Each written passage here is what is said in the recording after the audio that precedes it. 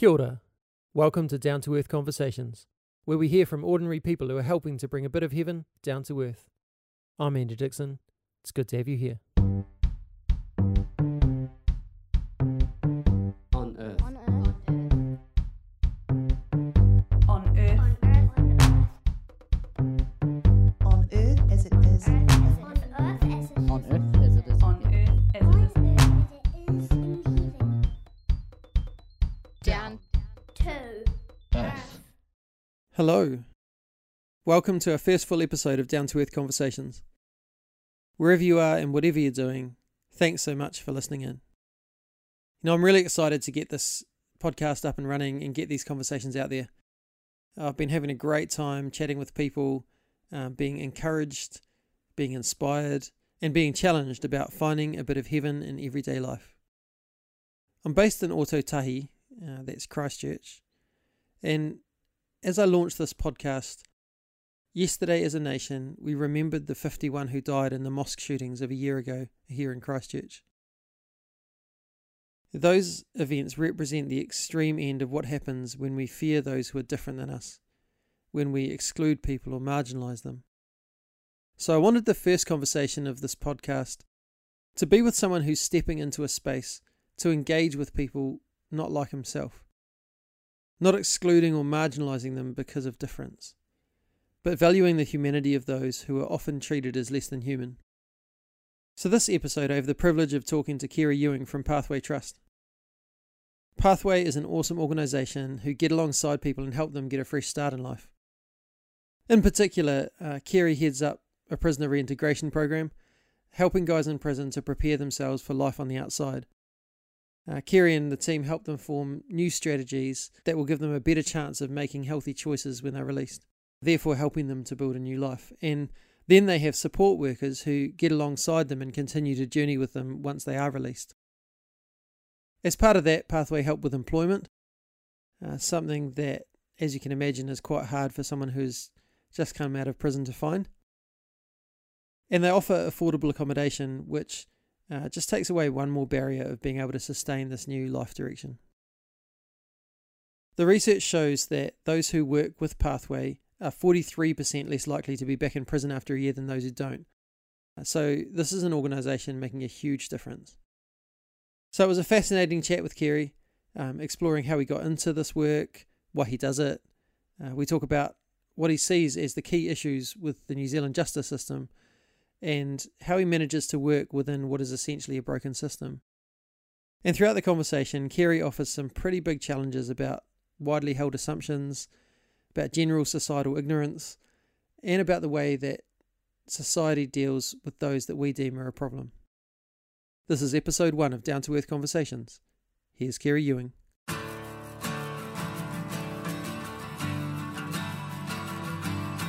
The moment you place 60 men that have similar challenges, backgrounds, antisocial behaviours, poor experiences of family, high abuse rates, low education rates, low employment, low health outcomes, and you confine them together for significant amounts of time and then have an expectation that they will leave that environment better.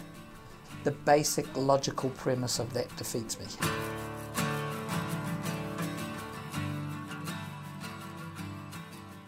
So, yeah, it'd be cool just to hear a little bit of your story and How I came into this role. And yeah, well, first of all, why don't you start by telling us what is your role? Mhm. What do you actually do? And Yeah. and then, like, how did you get into that? Yep. Okay, so I'm the Pathway Reintegration Manager. Yep. I oversee a team that's involved in supporting men and women now who are making the reintegration journey, the transitional journey from prison back into the community. I've been here working at Pathway developing that program for the last 16 and a half years now. Now oversee and manage and develop that. And how big's that team now? So we have, that's a good question. Have volunteer support person, part-time team manager, 2 full-time community support workers around the community.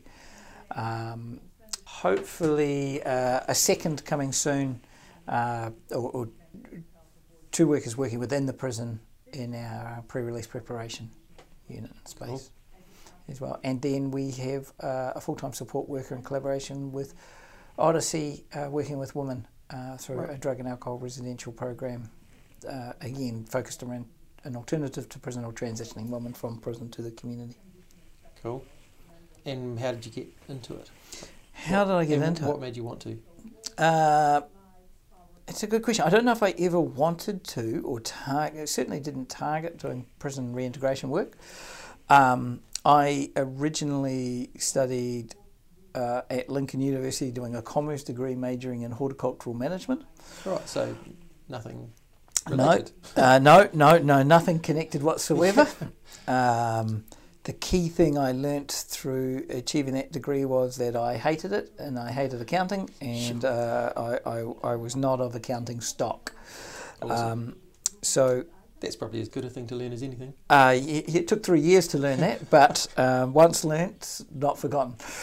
I then went overseas, went travelling as you do, and I spent 5 years in and out of New Zealand and travelling and to a lot of different places. And the consistent thing that I learnt, or the place that I consistently started spending time was at a summer camp in America.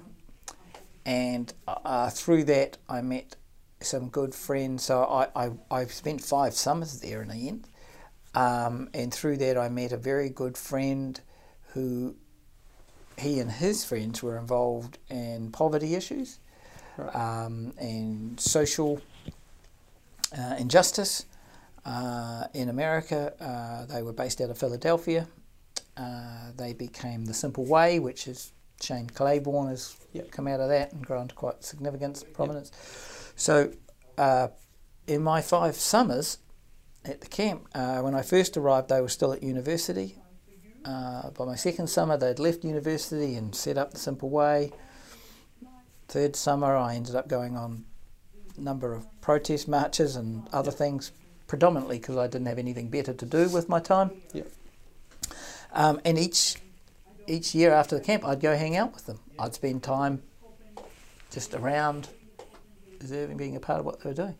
And through that, I met a social worker. I'd never met a social worker before. I'd never heard of them, really. Right. There's not a lot of social workers in rural North Otago. And that's home, is it? At that time, that's where I came from. And I guess through that experience, I continued to relate it to home, to New Zealand. Yeah. And I became increasingly aware that the same social injustice, poverty issues that were endemic around Philadelphia, third richest city in America with one of the largest homeless populations. How do these two things relate to each other?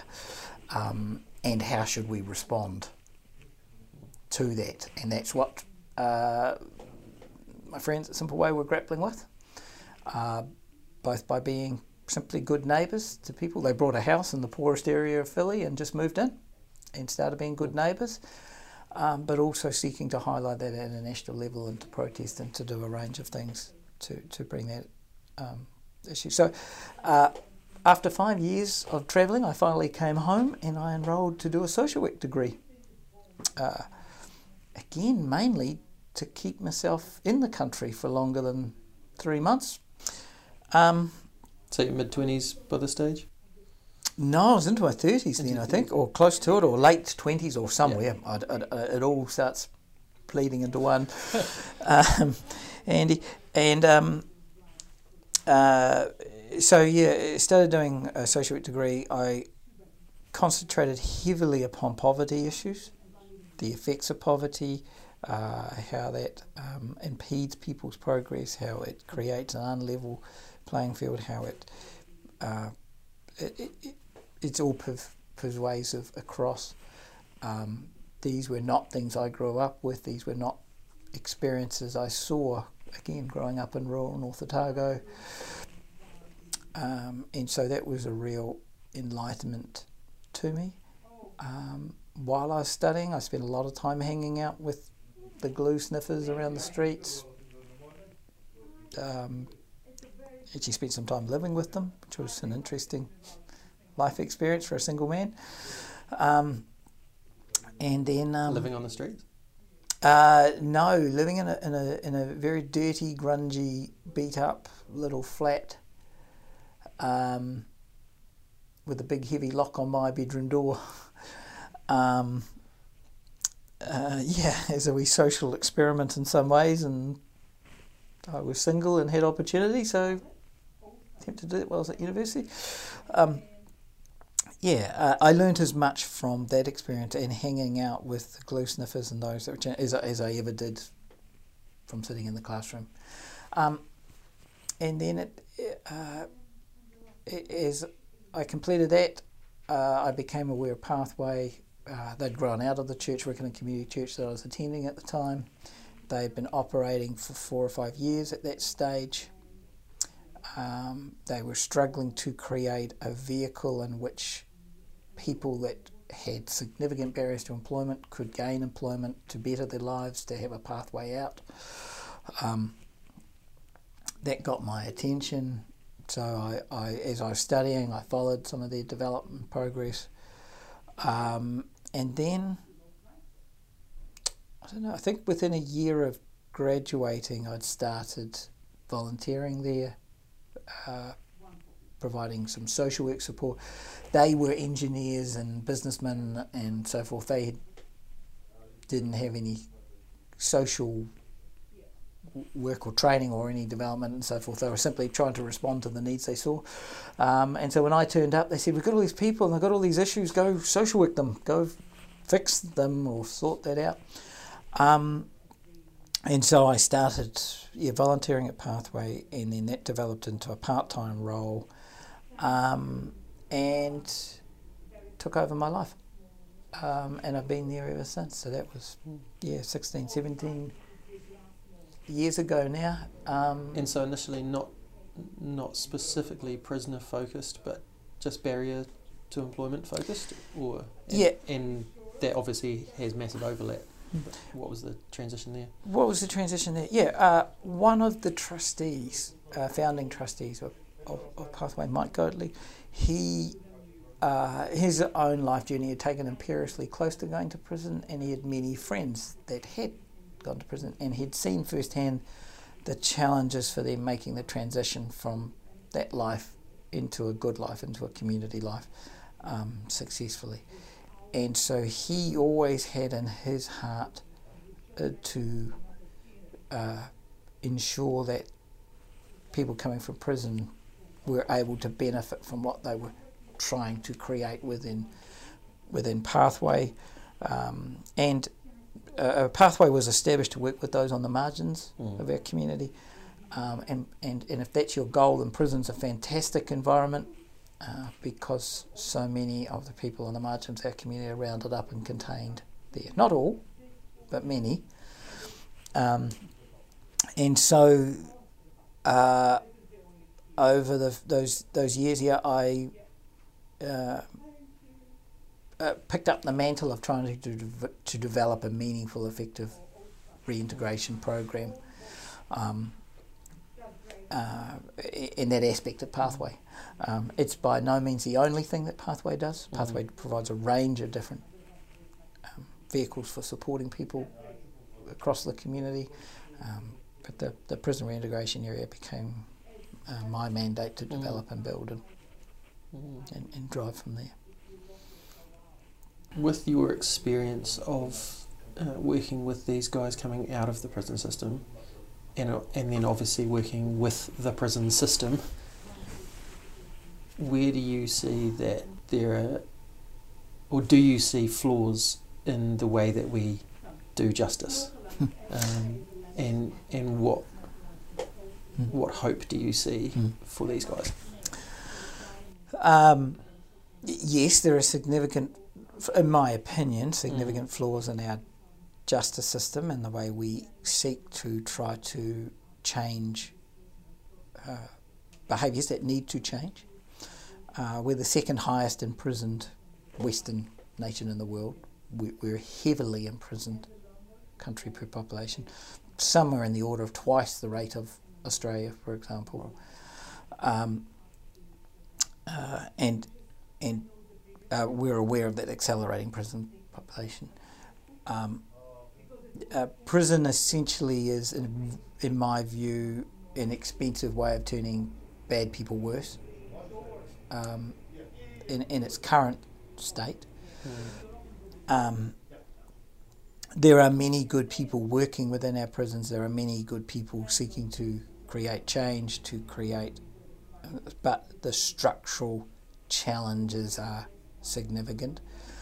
The moment you place 60 men that have similar challenges, backgrounds, antisocial behaviours, poor experiences of family, high abuse rates, low education rates, low employment, low health outcomes, and you confine them together for significant amounts of time and then have an expectation that they will leave that environment better, more adept to being reflective, to making better decisions, to being able to coexist in our community and society.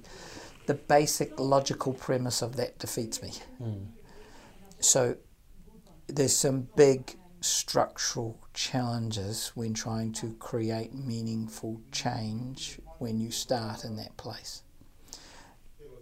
I think from my experience of looking at it, what's always astounded me is that in theory we're sending them to prison to rehabilitate, and then they're getting out and we're assuming they haven't. That there's an assumption that these guys haven't rehabilitated. But in theory, that's what we're sending them to do. Yes, I think there's an assumption that we've given them every opportunity and they should have. And if they haven't, well, it's their own downfall, and we should put them back there for longer and for more. What we do know, one of the key reasons that I know prison in its current format doesn't work is that the longer you spend there, the more likely you'll return. If prison worked, that should be the other way around. The secondary factor that tells me we've got a significant problem with our manner of imprisonment and justice is that gang leaders currently are encouraged to send prospective members to prison. Wow. It hardens, it destroys empathy, it isolates from any other positive social connection, family, whānau, employment, education. Puts you in an environment where for a lot of young men you are sink or swim, and they will reach out to those that have strength for support, protection. Now, we've taken an avenue in New Zealand of believing that it's not working, so therefore we should do it more and longer, and that'll fix it. And most criminologists will tell you that's exactly the wrong thing. The experience of jurisdictions that have been brave enough to reduce prison sentences have found that the effects on the reoffending rates have not. So Norway, Finland some years ago cut their prison population in half. Right. Their offending rates stayed the same. We're throwing money away for no purpose. Prisons are horrendously expensive things to run and to maintain, and they create more need for prisons. So not good taxpayer investment. Bill English made that point some years ago from a national point in his very famously re-quoted quote that our prisons are both a moral and fiscal failure. So you guys then get involved in the system that obviously you can't change the system. Nope. You can do some advocating here and there, but you're primarily working with the guys who are within the system. Yes. So what does that work actually look like? Yep. What journey do you do with these guys? Yeah, so it looks like a couple of things. First of all, it looks like that we recognise up front that we work with a population group that have very low personal resources, social, financial, family connections and so forth. We are limited in what resources we can bring to supplement that. And we work with them in a context of a community that largely does not care, that sees their situation as being solely of their own choosing and responsibility. And fundamentally, they've made their own choices. But the context in which people grow up, the context in which they live, the context in which of the community that they exist and interact with does have significant impact upon the likelihood that someone will make antisocial choices or not. And that is also a very real fact. So we work with a people group that have very low resource, without having significant resource we can replace it with, in a context of an environment that largely doesn't care and is often hostile towards that client group. That means we accept that success is now the exception rather than the inevitable result. We have sought to work with the system to create, where we can, in a small pocket, in a corner, some structural change. And we will seek to, in the years to come, to hold that up as an example of what can be done. What we have been able to do through building those relationships and connections, working with those in corrections who have recognised that things do need to change and would be good to make change. And there are many good correctional staff we work with, but we've been able to establish a unit that we call the Navigate Initiative. It's a pre-release preparation unit. It's inside the Christchurch Men's Prison in the Wire. It is designed for picking up men after they've completed their therapeutic programs and bringing them into an environment that will now concentrate on preparing for release. We run it quite differently to a lot of the rest of the prison. The men within that unit cook their own meals, they can do their own shopping. We create opportunities to make choice. We create a raft of workshop opportunities built around life skills, building relationships, giving opportunity to try to develop a sense of who do you want to be. And then we build into that reintegrative plans and ongoing support post-release so that it becomes, as best we can, a seamless operation that goes through the prison wire into the community. Wherever possible, we bring the community in, and wherever possible, we get our men out into the community. And Pathway's role in there, a lot of it has been just coordinating those opportunities and getting the community in to a relationship. So that's been operating 1 year now. We will be, by the end of year 2 and over 3, 4, 5, we'll continue to seek to do follow-up research, and we're seeking to demonstrate that this does have an impact upon enabling people to make positive change in their own lives, for themselves, for their families, for the community as a whole, and to try to demonstrate that this is this can work. Fundamentally, it's a partnership between the community and corrections, and we push heavily whenever we have an opportunity. The point that everybody in our prison came from our communities. They're not ours to deny.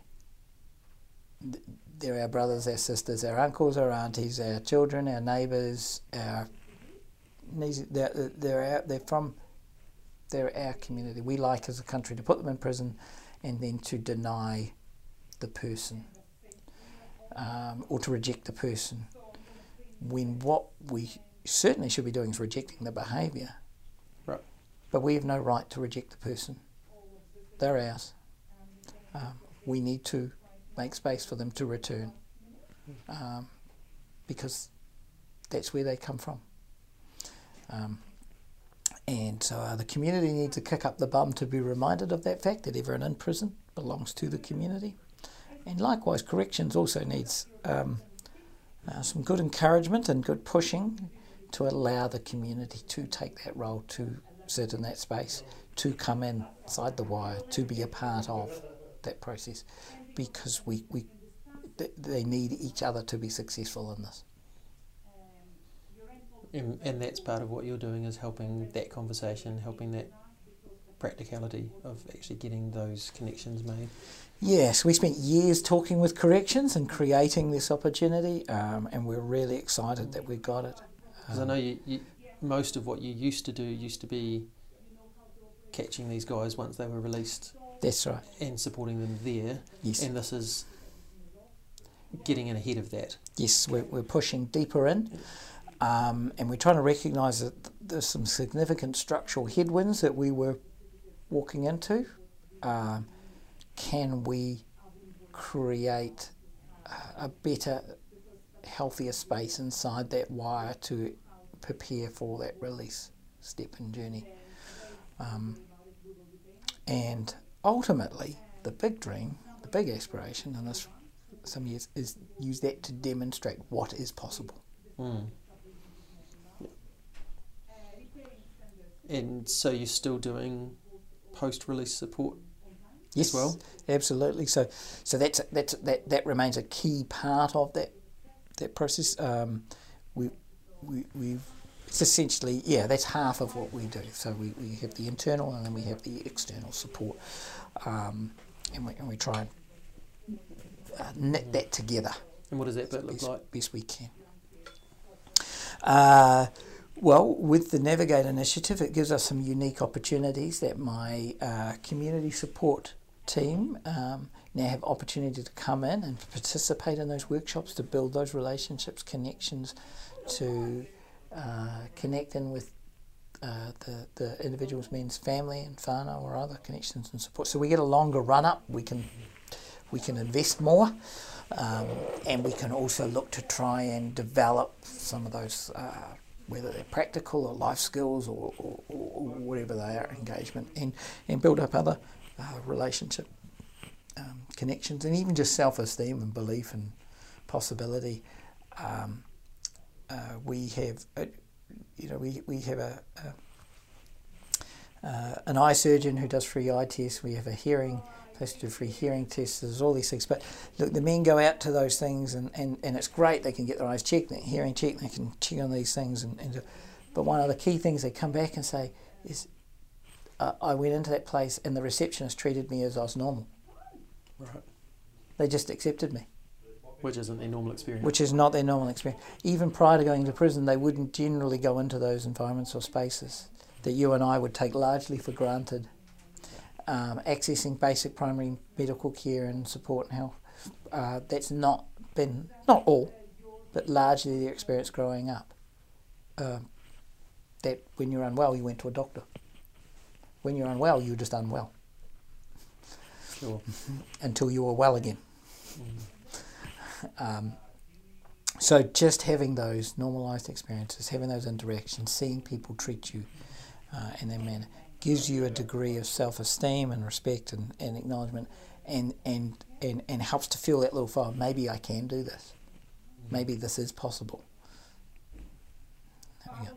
So you said before that success is the exception rather than the rule. But have there been successes that have been the thing? Or is that what keeps you going? Is that there are some successes, or would you keep doing this even if there wasn't? That's a very good question, because when you need a very good why to step into these spaces. We talk a lot about here, and we try to not to fall into the trap of being driven by achievement or claiming someone else's success. So I talk with my team a lot about creating possibilities, not giving promises. So our job is each day to turn up and to engage with someone, to share with them, to meet with them as best we can, and seek to create new possibilities for the way they resolve situations or make decisions or deal with conflict or follow through on their life hopes and aspirations. We never make a promise that this person will make it, that this person will be the next Dr. Paul Wood or whatever else. And if they are and go on and do very well in life, that's not ours, that's them. But on the other side of that coin, if they come out and they don't do well, that's their failure, not mine. And we are very tempted as we go through to claim someone's success or a parent's success as our own, because it brings us meaning and it gives us a sense of achievement and outcome and value. But that's a dangerous place to be, I believe, as a social worker, because if you claim their success, you must own their failures. And there's going to be more of those than there is successes.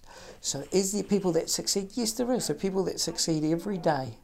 Does that mean that they will not fail tomorrow? No, it doesn't. Does that mean today is wasted? No, it's not. I hold on to that verse, give a glass of water in my name. Well done, good and faithful servant. But nowhere does it say stop. But sometimes those smallest interactions that we don't know where they'll go to. So, yes, so it's fraught and it's challenging and it's difficult, because when you're doing something that's difficult and hard, you want meaning, you want outcome, you want progress, you want achievement, you want your funders all want those things, your support base all want to believe those things. We would go to you and say, will it happen? We don't know. Is it more likely if we turn up? Yes, it is. Can I promise that? No, I can't. It's not mine to promise. So we try and sit somewhere in that space. Yeah, and being able to celebrate with people, but not take that on board. Yes. As your own thing. Yes. I think there's a verse somewhere around it says, cry with people when they're crying, laugh with people when they're laughing. So a lot of our work we journey alongside. We challenge people. We push them to be the very best they can be, even when they're at their worst. We'll never stop doing that. But it's ultimately their journey, not mine. How has been being involved in all of this over the last 16 or so years, and I guess the experience overseas as well, how has that changed how you see what it means to have faith in Jesus? Oh, it's quite literally driven me to my knees and pushed me back down there every time I try to get back up. Yeah. There have been many days I've driven home and thought, picking apples, which is what I did when I was studying at university, looks really good right now. Just go pick apples and be done. Yeah, it remains a challenge. It remains a challenge because of the circumstances we said before. We work with a people group that are inherently, openly flawed, with very little resource, with not a lot of resource to bring in an environment that is often hostile to us and to them. So to maintain that over a period of time, for me, has required both a lot of questioning of my faith at times and ultimately falling back onto. And as I say, it has literally pushed me to my knees and held me there. Awesome. Well, we're coming to the end of our time, but before we finish, do you want to just talk a little bit about if people are listening to this and thinking, I'd really love to either get involved or support or do something, what are the ways that people can engage with what you guys are doing? Yeah, I guess the easiest way would be to direct people to our website, pathway.org.nz. Just be careful. There is a Pathways Trust out there. They're a mental health provider who are across the country, a big international firm. That's not us. We're far smaller and regional and don't have the S, just Pathway. So there's only one pathway, not. There's a Bible school somewhere called the Pathway. There's a whole raft of other ones. Yes, we get a lot of their mail and they get a lot of our phone calls. So pathway.org.nz. That's right. That's probably the best route. People can then make contact directly with us or with me or whatever else.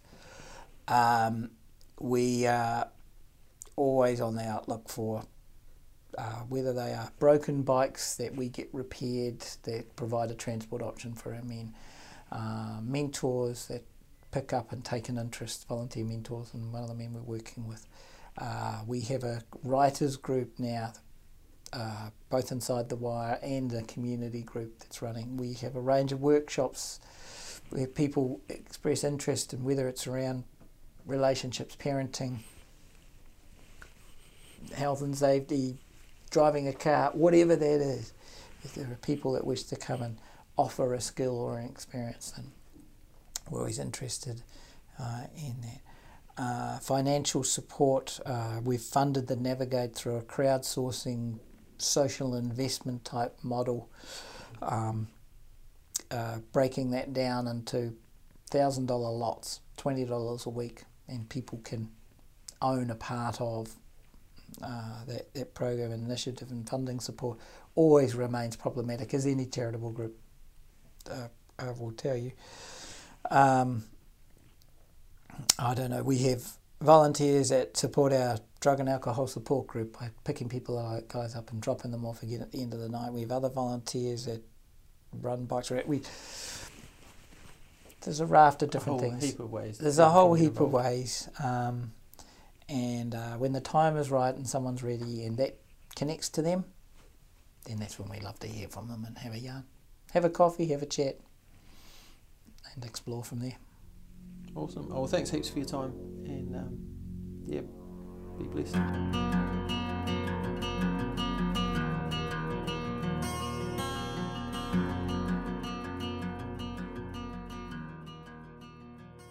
Oh, so good. So good. I love that Kerry and the team are getting alongside these guys and treating them like people. These are guys who many of us wouldn't give a second thought to. People who have the system stacked against them.